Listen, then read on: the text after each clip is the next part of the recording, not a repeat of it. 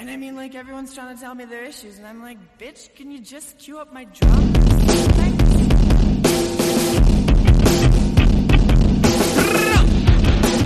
Welcome back to Rebel Girls Book Club. I'm Harmony. And I'm Maggie, and we're here to take you on an intersectional feminist approach to books from all over the spectrum. Bestsellers, we've got you covered. That one book from English class you hated while you read it but you can't forget, we've got that too. Comic books, nonfiction, it's all right here. So grab your tea, grab your blanket, and let's get rebellious talking about your new favorite reads. Hello, I am Harmony. I am Maggie. Welcome back to Rebel Girls Book Club.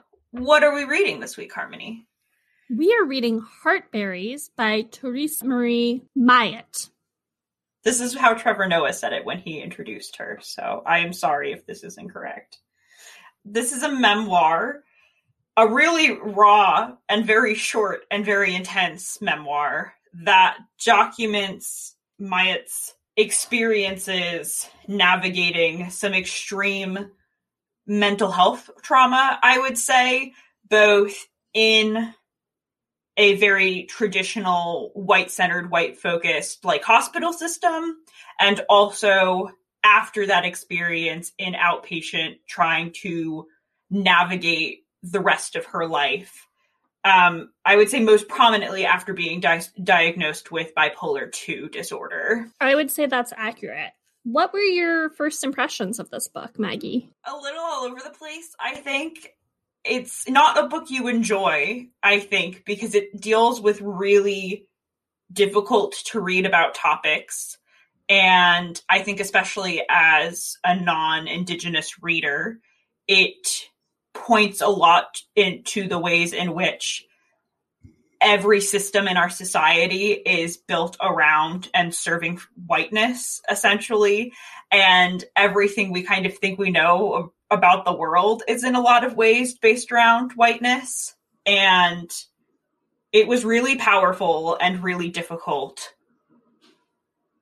It reminded me of like difficult things that I've dealt with in my life in a way that was frankly like kind of triggering a lot of the time.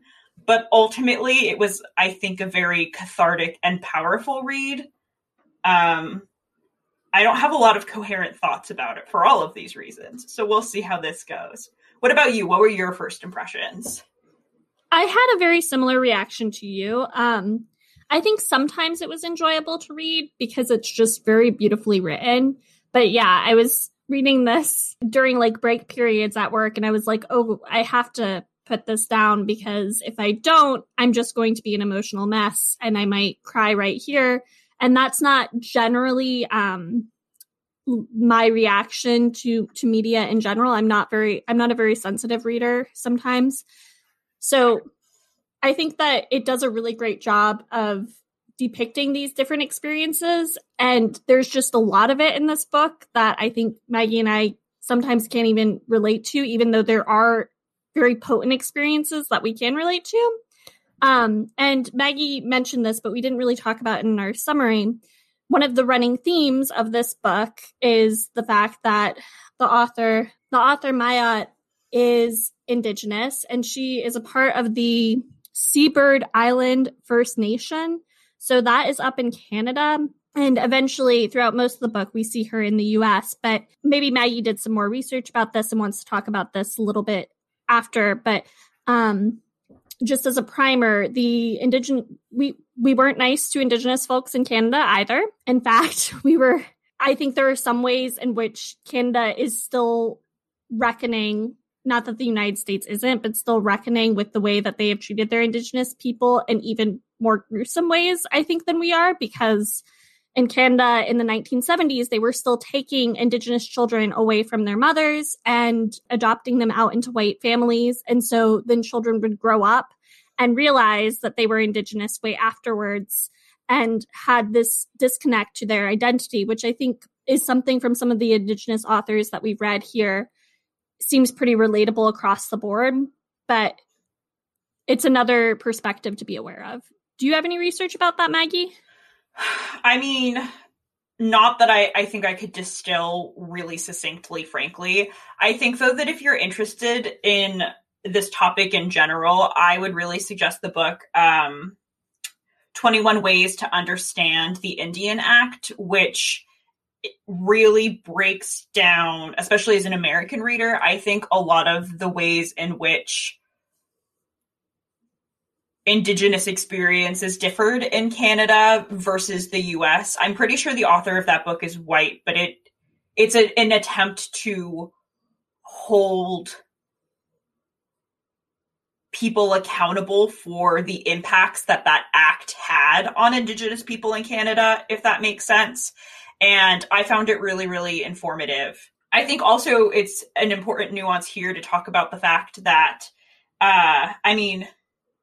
we're all aware of it all the time anyways, or at least I know Harmony and I are, but of course, borders like Canada and the US when it comes to talking about Native populations don't actually delineate very much. Not when it comes to Native culture. So for example, the Seabird Island Band is considered a Salish people, which is the same as the Indigenous lands that I live on. I live on the lands of the Coast Salish people currently, even though I technically live in Washington State, and she technically lived in British Columbia at the time.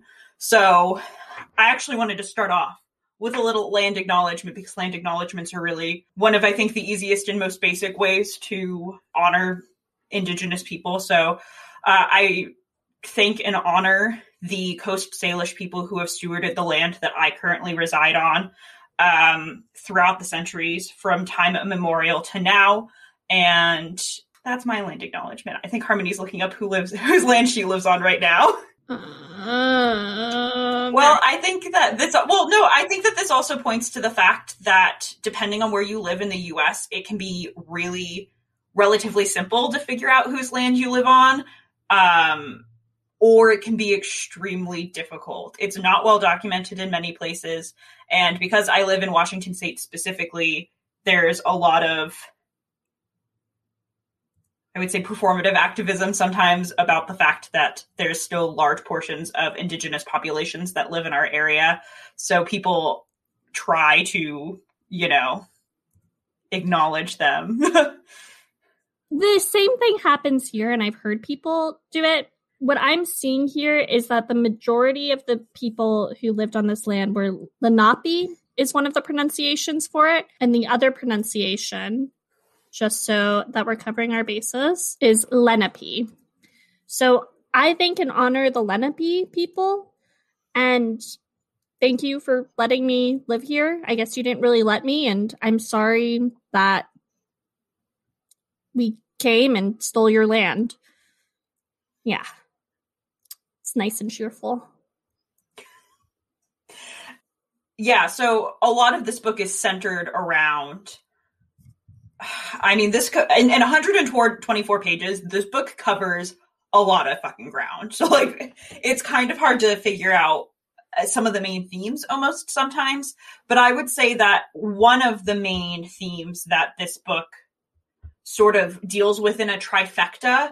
It's almost like an overlapping Venn diagram in three ways about female feminine experience overlapping with Native experience, occasionally overlapping, but also occasionally verse white experience, and how all three of those things play together and don't play together, and the spaces in which Mayat is keenly aware of the fact that she's female, first of all, and then also keenly aware of the fact that she's Native, first of all. And so a lot of this book is centered around the idea of telling her story precisely for that reason and making sure that she's heard. And it's not even just in the sense of I'm telling my story.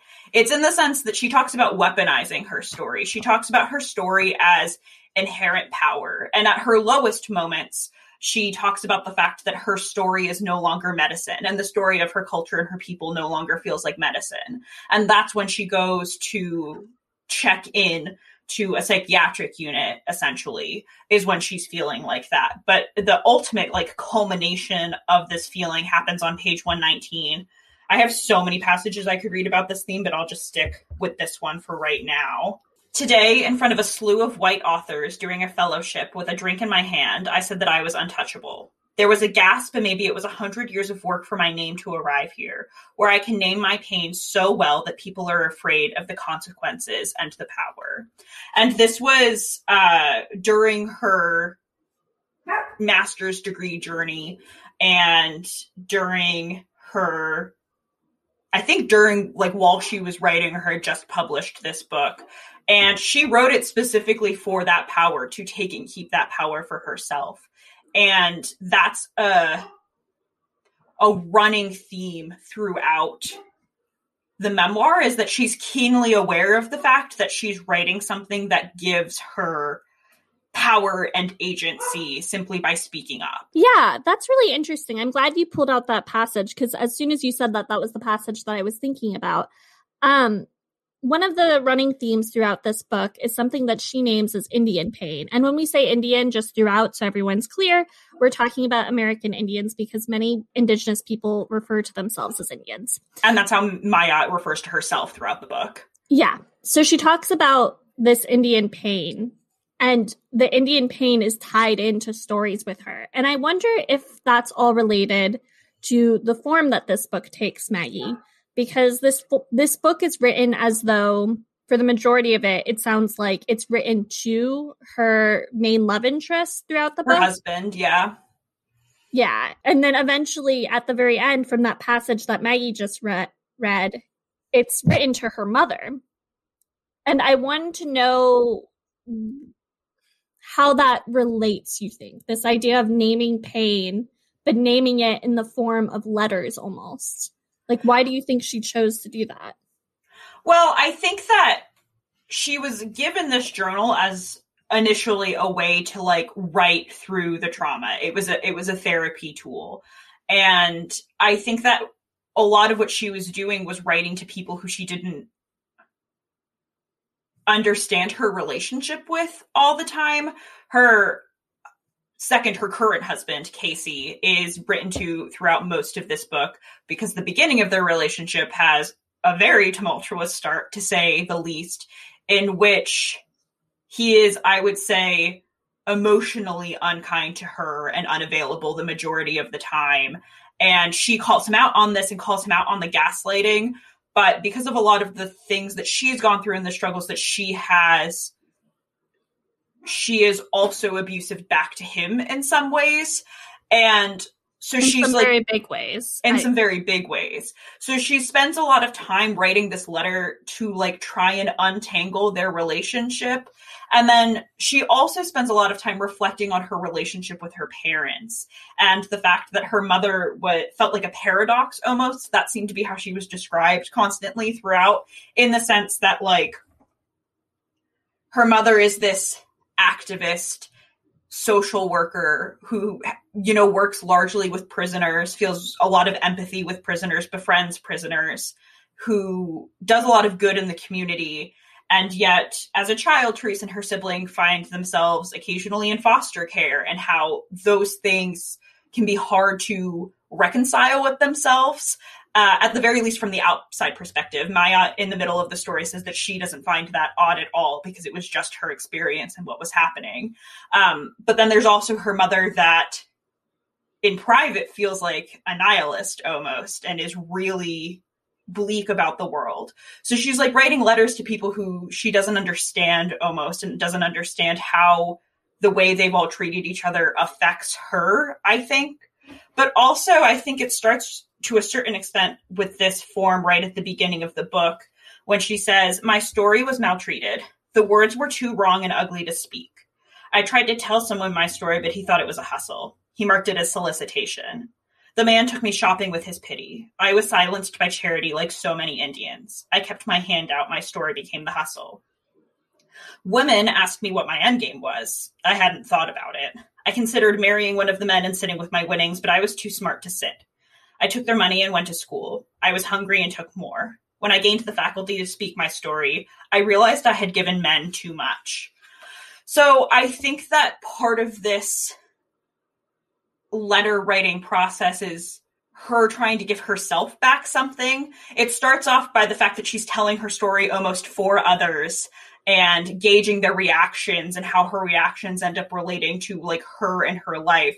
But in the end, she's telling the story so that she can work through stuff herself and understand things about her mother and her siblings and her husband that she didn't get before. I'm sorry, that was probably a little bit repetitive. I had to talk my way into understanding my point. No, that's okay. I really appreciate that. I hadn't really picked up, I guess, as much on the paradox issue because my reading of this book was like, I think I was less able to think about this book abstractly, and I was more focused on the idea of like, okay, she has this relationship with her mother, she has this relationship with her father, but she's trying to humanize both. And that was something else she tried to do with her mother through writing. But I really like that you brought that paradox out because you're right. She, I think in the beginning, doesn't really feel as though she knows how to feel about her relationships with these people in her life. And the big thing about her mother, too, is that her mother, even though she is this great activist, receives fame for a hot second, but then is like footnoted in a man's story.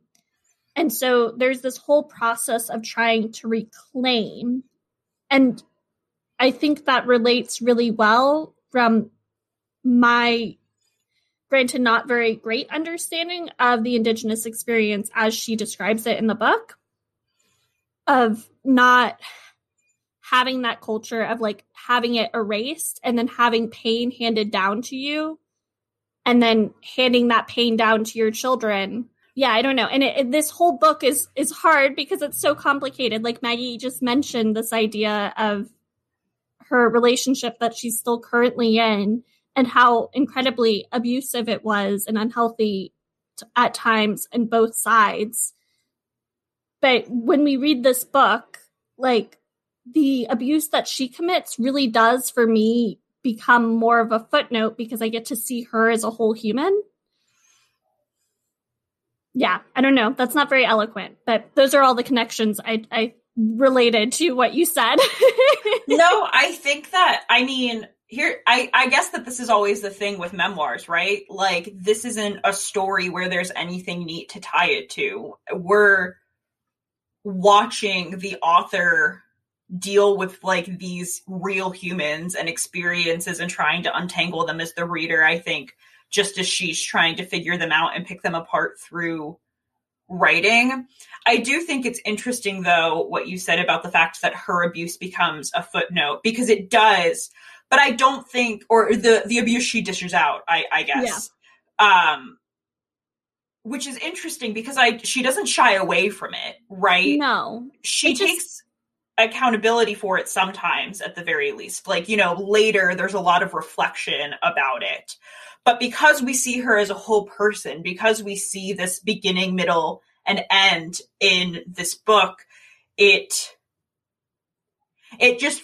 fits into the mosaic differently. And I think that ends up being especially true when you brought up the idea of essentially generational trauma, which Maya is unpacking here, I think, in two different ways. The first just being the, you know, I guess generalized, although that's not really the connotation of the word I mean, generational trauma of being an Indian woman in a modern society where everything is built upon whiteness. But then also she spends a good deal of time thinking about the fact that in some ways her mother was like a good Indian woman who did a lot of cultural things, who really believed intensely in the spirituality of the Seabird Island Band, who went to talk to the river, who she imagined if she had been born centuries ago would have been one of those people who was like up at daybreak, really did their thing. And then she compares almost like the ancestry that she, the author, came down from as being like the side of the family that was maybe a little bit lazy and didn't do everything to a T, and probably arguably potentially had mental illnesses too. I think that that's the connection that Mayat's trying to draw sometimes when she talks about that. So she's got these two different ideas of generational trauma coming together as well that I don't think the memoir ever super unpacks, because how the fuck do you unpack that as a human living in this society? Yeah. I mean, I think she tries to unpack part of it by giving people a definition. And I think that the definition that she's trying to get at in this book is the book itself, right? Like, we're thinking of her as something else. And she, at least, seems to believe that the outside world views her as, and the word she uses is squaw. And that's something she repeats throughout the book, this idea of I am a squaw, which to me really seemed to evoke this idea of like monstrosity, but also savagery, and relates probably a little bit to her mental illness. But like this idea of having this pain, this unwieldy pain that other people can't relate to, and therefore being penalized for it and being othered. And she's taking that back by being like, no, this is my story. I am this full person. And she does that with her father as well, who we learn, not initially, but we learn after being introduced to him that he sexually assaulted her. But she like very carefully doesn't give us that up front, I think, because it's not the defining factor. Like, it's a thing that happened and that needs to be acknowledged, and something that affected her and that wasn't okay. But there was also more to her father. And I think that I know for me, one of the reasons this book is healing is that idea that like, we are not defined by the worst of ourselves.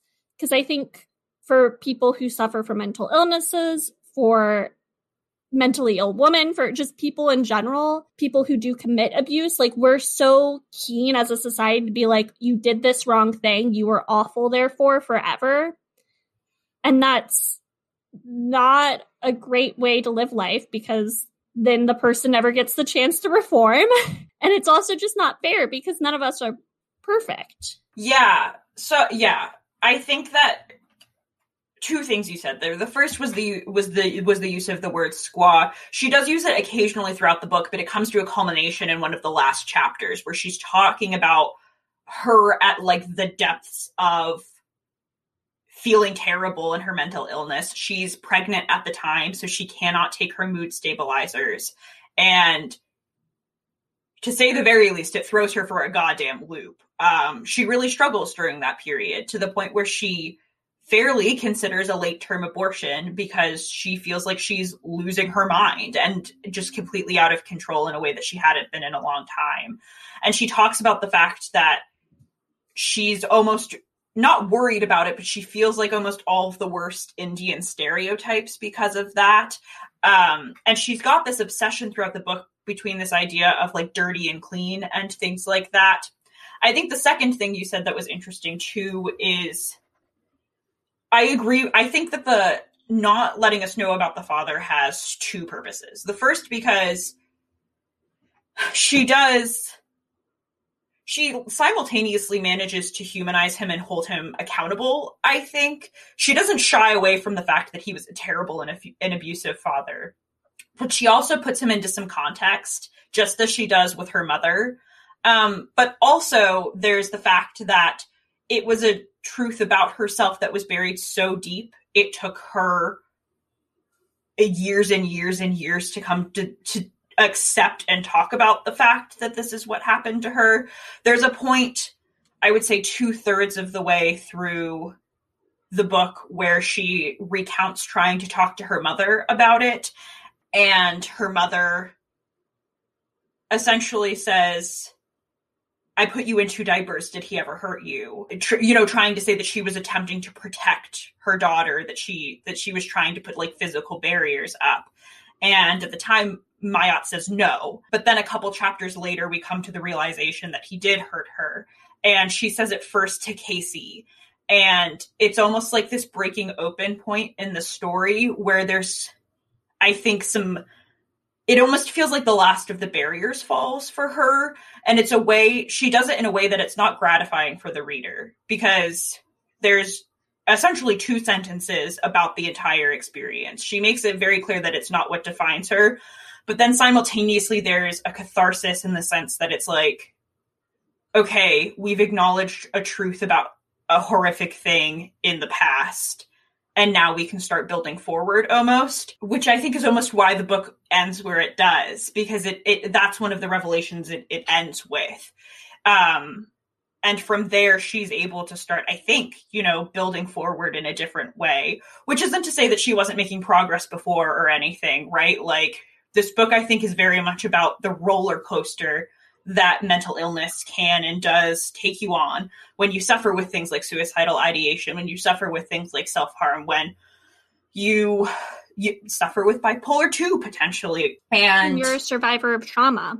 Yeah, when you're a survivor of trauma in the many different ways that trauma can come and affect a person. So I don't know that I've anything more insightful to add to what you said, but I do think it serves this like dual purpose of also taking the reader on the ride, in the sense that there are truths about ourselves sometimes that feel so much like an open wound that our minds block it out. And we're like, nope, we can't acknowledge that right now. We can't deal with that right now.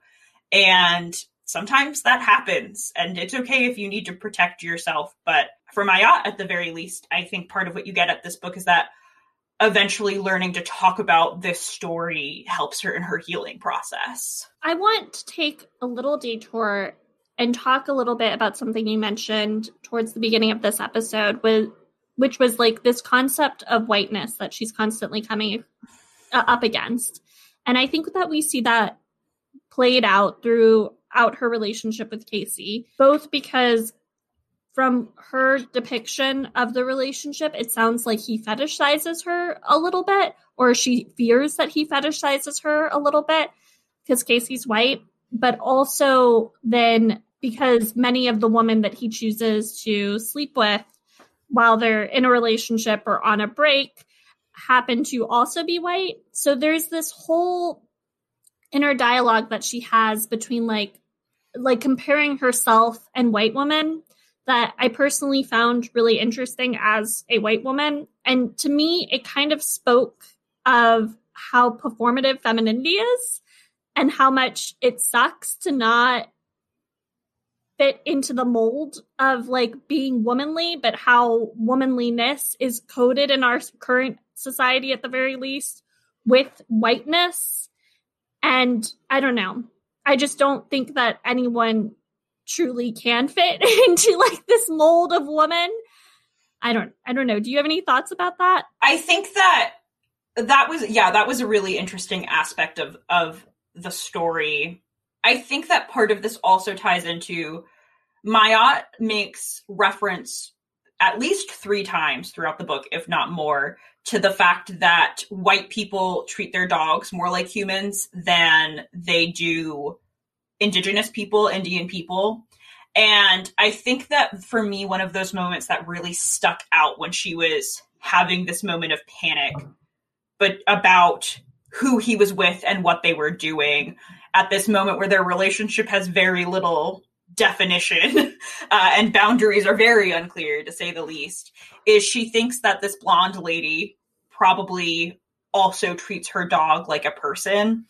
And so much of what she comes up against with whiteness in this book is the fact that I think occasionally it feels like the cultural divide is so deep that how could one understand and empathize what they want or what they're looking for? They being, I think, white people, they're like us, me and Harmony, because we view or treat, generally speaking, indigenous people like animals still, like savages in the worst connotations of the word. And I think that a lot of that comparison comes out in her fears about what's happening with Casey and other women, because this other woman that he's with right now probably also treats her dog like a person. So it's simultaneously like, how am I being treated in comparison to this? The answer is fucking shit, first of all. Yeah. But then also the sense that it's like we've got these 2 white people who also have this like ideology about animals and the fact that we treat dogs like kids and like babies and stuff. And like that's a cultural thing. That's both a really barbed criticism, but also just a thing about white people and being obsessed with dogs and treating them extremely well. I think also places that she contends with whiteness in a similar way are when she's actually inpatient at the hospital. She talks about a moment in group therapy where it starts out rocky for her. On page 28, it says, I go to group therapy. It is quite intense because holy shit, there are a lot of women in the group who can articulate why they are here. So it starts out that way, which, side note, Maya is occasionally very funny in this book. She's got this real dry, sharp humor that's brilliant.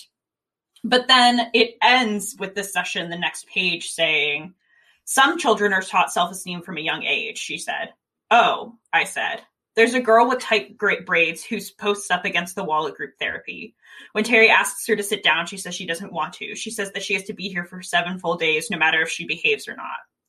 Terry explains self-esteem and its function, and I blame my mother for not saying these things. My mother wasn't big on esteem for herself, let alone trying to foster that in me. I think self-esteem is a white invention to further separate one person from another. It asks people to assess their values and implies people have worth.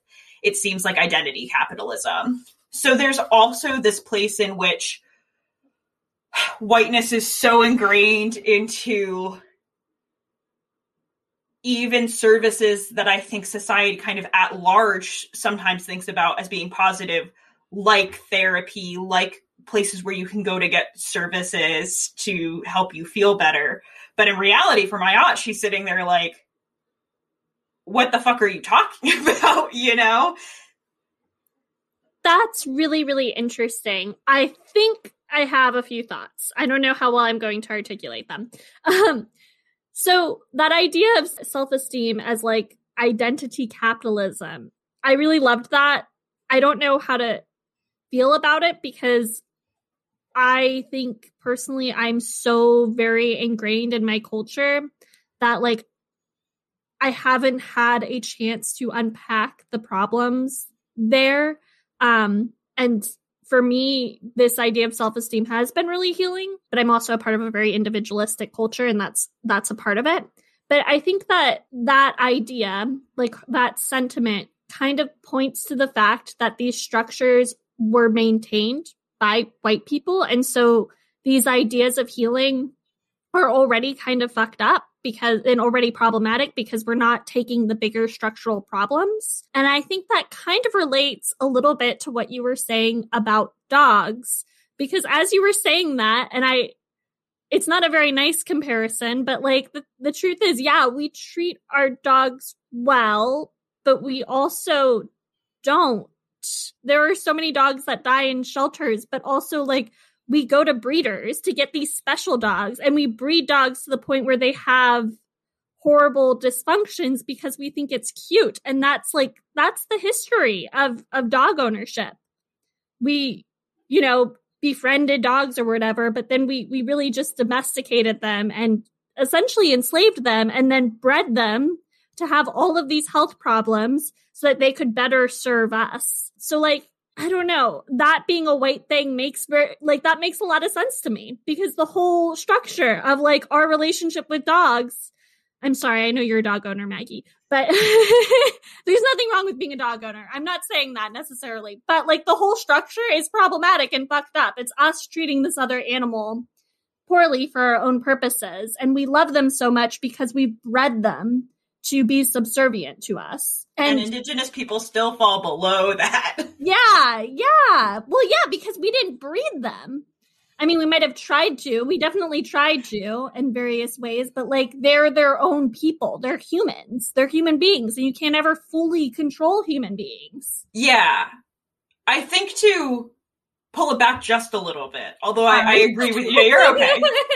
To me, part of this really spoke to, so while I was doing research for this episode, I was doing research specifically about like mental health issues in Aboriginal communities in Canada, which sounds very specific. And I came across this Canadian website called heretohelp.bc.ca. Sorry, I'm about to call you out. And it talks about all of this, and it says, it's well known that Aboriginal people of Canada face a unique set of mental health challenges. First sentence. Scroll down a little bit more. In spite of this, there are serious concerns about mental health and social ills, such as substance abuse, addiction, suicide, and violence among Aboriginal people and communities. The imposition of European culture and the loss of an Indigenous culture, lifestyle, and self-determination is seen as a major cause of health and social problems in the population. which, like, as a sentence is true. I think that all of that is dealt with and unpacked in this book. But, you know, this is an official government website here. What it doesn't seem to actually contend with, and what I think that we see in this book here, is the fact that the systems that we create to help people solve and work through these problems are still inherently based and entrenched in whiteness, not in indigenous communities. And so we're constantly seeing this tension of, it's almost like the macroist version of the good white people, right? To say, we know we caused this problem. We're doing X, Y, and Z to help fix this. And it's like, well... But that doesn't fully fix the problem, because you're not going back and, like, recreating the structure. Like, we're still building upon the problematic structures. And I think the idea of abolition here is probably really useful for those that don't know. So abolition is generally referred to in prison reform, and it's generally used by Black communities. But there are various ways that you can have abolitionist thinking, again, still generally used by Black communities. But the idea is that you are overturning the structure. The acts that you are doing are supposed to be inherently against that structure, rather than, I don't know, tolerance, where you kind of accept it and you're like, this is okay, I'm just going to accept you. That's not good enough. You need to actually do something to upheave the structure, because the structure in place is inherently oppressive. Yeah, and that, I think, really relates to mental health when you don't involve communities in treatment, which, again, not to call out that website, I didn't do a deep enough dive to know whether or not they, like, do that kind of work or anything. It was more just that was, like, on their opening page, and it really struck to me the fact that Maya didn't seem to get any sort of, like, her experiences getting healing in Indigenous and white spaces were very separate and very different. And as I said, the reason she ends up in this hospital is because she feels like the stories, the healing that she was getting was no longer a medicine for her. And I don't know what to do with all of this, except for just, like, wanting to scream out and be like, we need to do better by American Indians. But there is just such a disconnect, I think, between taking ownership in white spaces and being like, yeah, you know, we understand that we caused your general community so much trauma that we've given you hosts of, you know, social problems many years down that are direct results of our actions, but we're still going to try and use our own methodologies in which to help you fix this. That's interesting. So in relation to that, I'm wondering what, like, some better alternatives would be. When Maggie's talking about Maihat's experiences of healing, she's talking about what's going on at her reservation, and that's primarily, like, old Indian traditions being passed down. There are healers going on. But sometimes medicine works regardless of the culture it comes from. Like, let's take yoga, for instance. There have been so many positive research from the Western world in terms of how yoga practice works. And that's an ancient Indian tradition. Indians from India, not Indians, Native Americans. And so, like, that can be turned into a medicine, even though I know that now it's super duper appropriated. So I'm wondering if it would have been, if it would be useful for programs looking to hold themselves accountable, but also to upheave some of these oppressive structures, to maybe educate, to, like, grant fund some of the Indigenous healers out there and be like, hey, this is something that we know works. Yeah, I don't know. That's just my idea. Like, how does one help in the best way that they know how without erasing a culture? And also, how do we do it while trying to stand up to our oppressive cultures, you know? Yeah, I feel like I genuinely don't know enough about this topic to have any kind of informed opinion on it, frankly. I think especially fed into the fact that my experiences with mental health institutions, even as a white lady, have been also extremely negative, either through, like, direct experience or watching a close friend of mine tackle very similar experiences that my aunt does in the story. And I think that sometimes when we think about white Western mental health practices, it just feels like we're so off base occasionally in all senses that my answer is we've got to rip it down completely and start it all over. But that's coming from a biased and angry place. So I don't think I really have any like smart thoughts about that, except to say that you have to work with communities to do anything. And that sometimes means you have to start as macros, the fact that if you want to treat women, you have to talk to actual women. And when I say actual, I mean all women of all identities, trans, non-binary.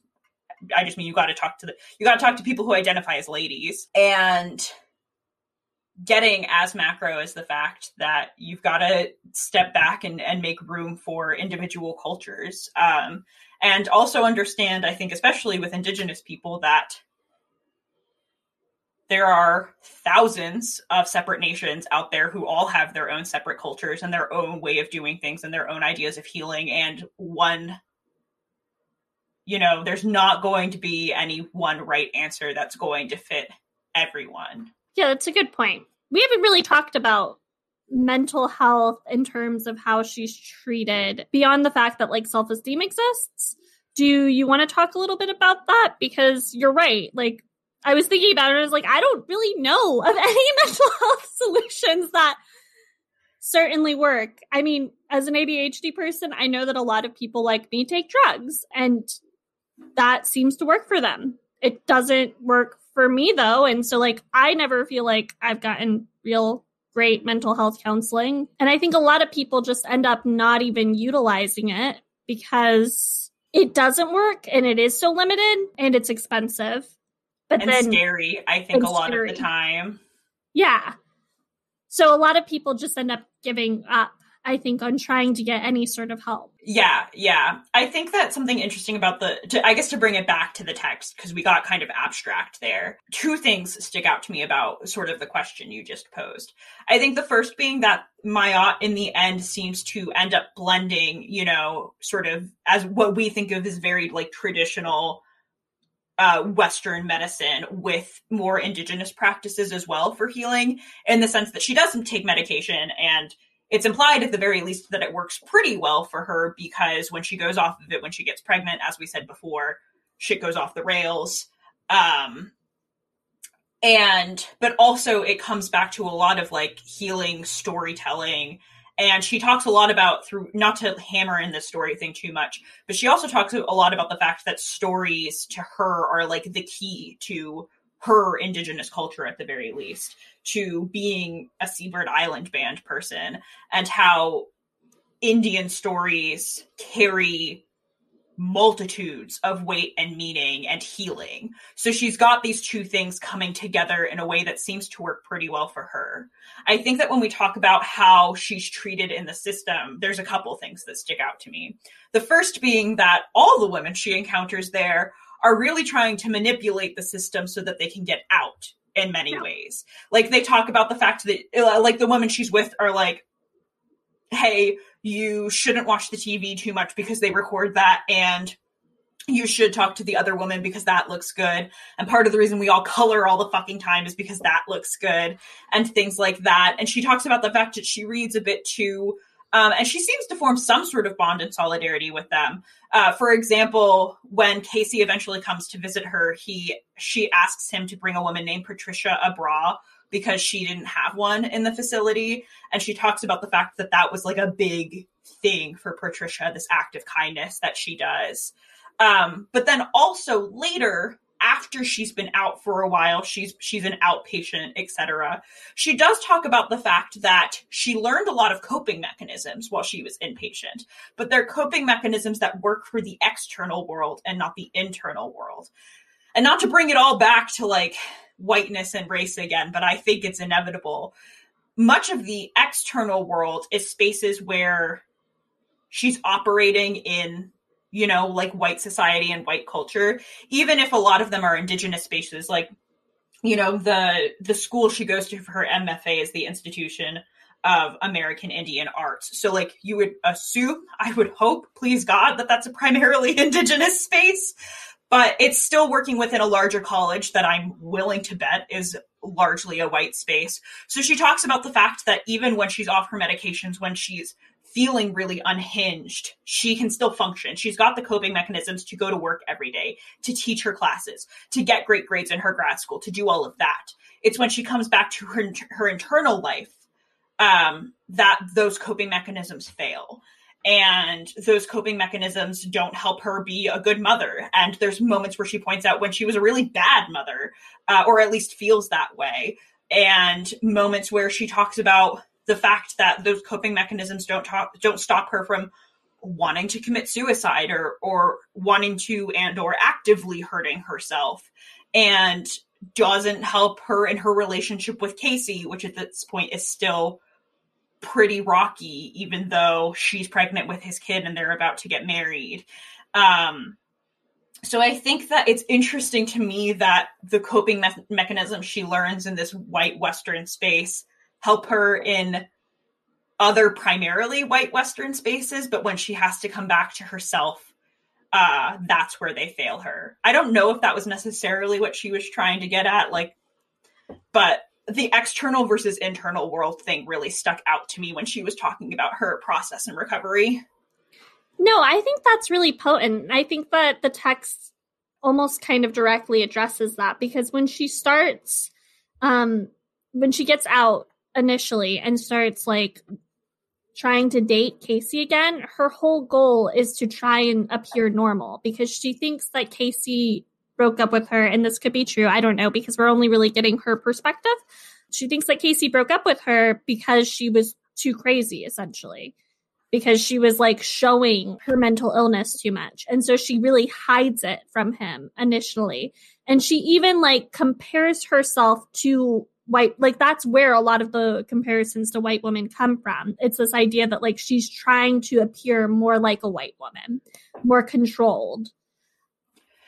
Yeah, I think that this whole conversation gets complicated again when we talk about the fact that this is a moment where she's not coping with her mental illness very well. No. Her bipolar 2 feels very out of control. It is out of control. But she does win Casey back. So in a way, that is an out sector. By doing that, she wins his love back. No, it's totally true. I'm just saying I think that there's also just there's always going to be a grain of salt, I think, to what she still believes and compares about herself in some of those cases versus what she was thinking and feeling then. I think that an interesting question she poses also about winning Casey back is the fact that she is pregnant, right? So a lot of the other insecurity she feels is, would we even be together right now if I wasn't having your kid, essentially? So I don't know. There's a lot of confusing things happen here, which is probably why it's a memoir, because you write memoirs about lots of confusing things that happen in your life. That's very true. Yeah. Oh, sorry. Oh, no. I was just going to say, I think I've got a quote that kind of supports this, though. It's early on in the book. It's on page 20. It's when she's checking herself into this facility. She says, she told me there was a better solution to pain and that she'd seen it herself. She asked me to stay for 5 days. I'd be out 2 days before Christmas. I had already bought my son's gifts. I asked her if I could write. She said yes. I asked her if I would be out before Christmas for sure. She said yes. Do this program for you, she said. The forms made me feel big. My signature mattered. I was signing a new treaty. That line to me really said so much about her relationship with this place and how she handles her mental illness. And I think also in some ways what she expects and doesn't expect from this, because on the one hand, a treaty is a really big, momentous contract, right, between two sovereign nations. But on the other hand, historically, treaties have been broken constantly and not honored. And it's a huge struggle today for many Native nations to get, especially the US government, I don't know about Canada, I would assume probably the same, to get recognition of treaties that were signed, were ratified, and then thrown away willy-nilly. So I think it shows the fact that like this is big and momentous and could be great for her, but also, you know, historically treaties can go either way to a certain extent because white people can't hold up their end of the contract. Or they can, they just don't want to because they don't respect anyone but themselves. And by they, I mean us. Yeah. Yeah, that's very potent. I don't think I have anything to add to that. This book is just, it's a lot. It's a lot. It's a lot of a book. Is there anything else you want to talk about with this book? I think there's more we could say. Do you want to talk about the relationship with like motherhood at all, or do we want to leave it where we've left it? It's been a while since I've read this book, but I don't think I have much to unpack with the relationship with motherhood that we haven't already unpacked by talking about her mother. But I guess it is notable to say that like she also struggles with motherhood because she loves her sons and one is taken away from her, and it's hard to take care of another human when you don't feel like you yourself are on solid ground. I think that's like, I don't really have much else to say about the matter though. Do you?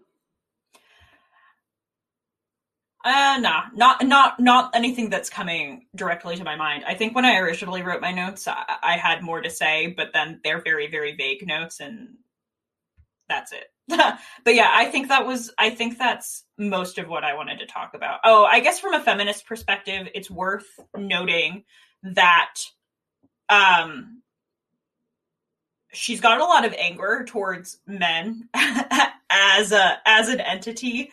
She, I think, rightfully holds a lot of men accountable for their actions and just kind of being shitty towards women.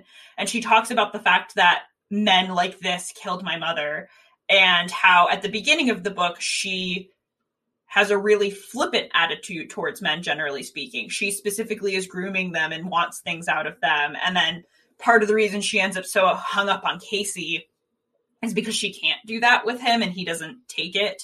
But then also there is a weird way in which her relationship with Casey, with this man, and heartbreak and her mental illness all end up in this weird trifecta that get kind of brought together.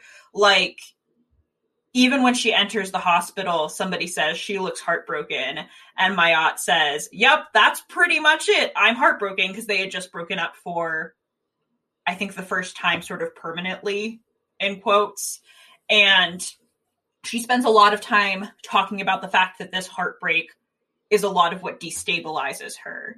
And I don't think I have a ton of deep things to say about that, but I do think it's worth noting that Mayotte does spend a decent amount of this book really directly addressing issues between like the feminine female experience and her experience with men. I think that's very potent. I think that was one of the parts of the book that I could most relate to. I think that it's not an accident that this book was addressed to Casey and then ended up being addressed to her mother, right? And that like the three main figures in this book are Casey, her mother, and then also her father, right? I think when you are dealing with like when you grow up in a situation that is unhealthy, you're more likely, and I believe there's statistical evidence for this, but anecdotally, I can tell you that this is like what I've experienced and also people I know have experienced. You're more likely to put more of your self-worth, I think, into relationships.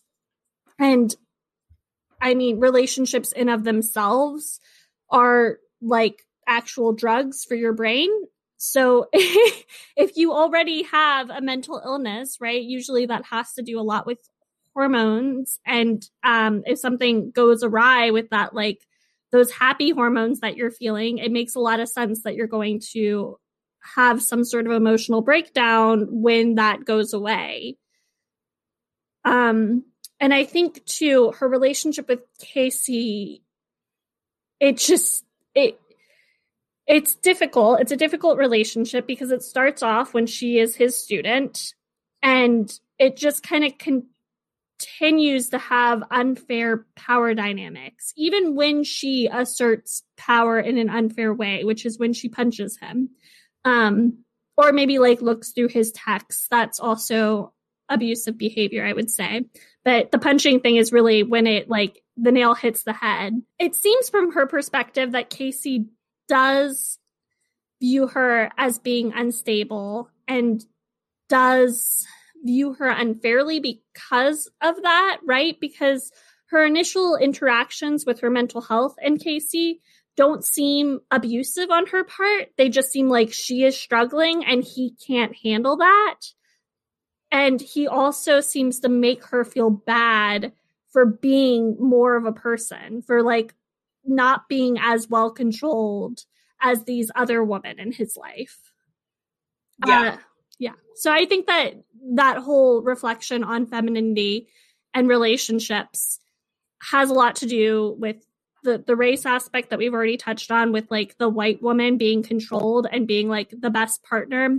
But it also has to do with this idea that, like, generally speaking, I think that people in heterosexual relationships, female identifying people, have trouble in their relationships because the expectation is that they're going to be there to serve men and that they're going to be whatever the man wants them to be.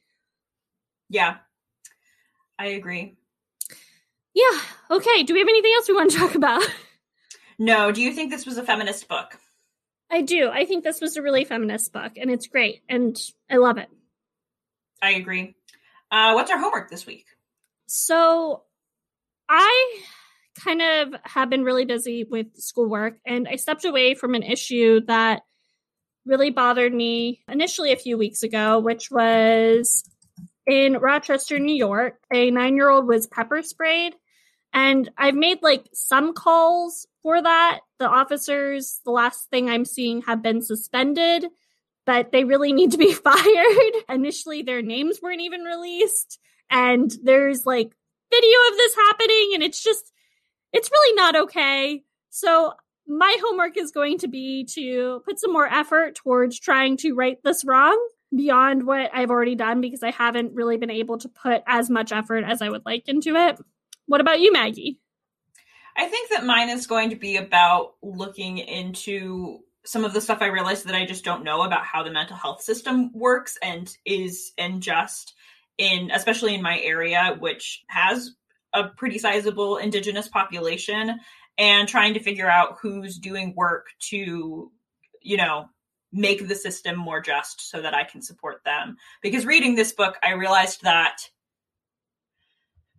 so much of my knowledge about mental health comes from my own experiences within that system, that I assumed I knew more about how it worked than I actually did. So I want to start, I got to go back a little bit and reset how I think about some of these topics, That makes sense. That's good homework. Thanks. What you reading?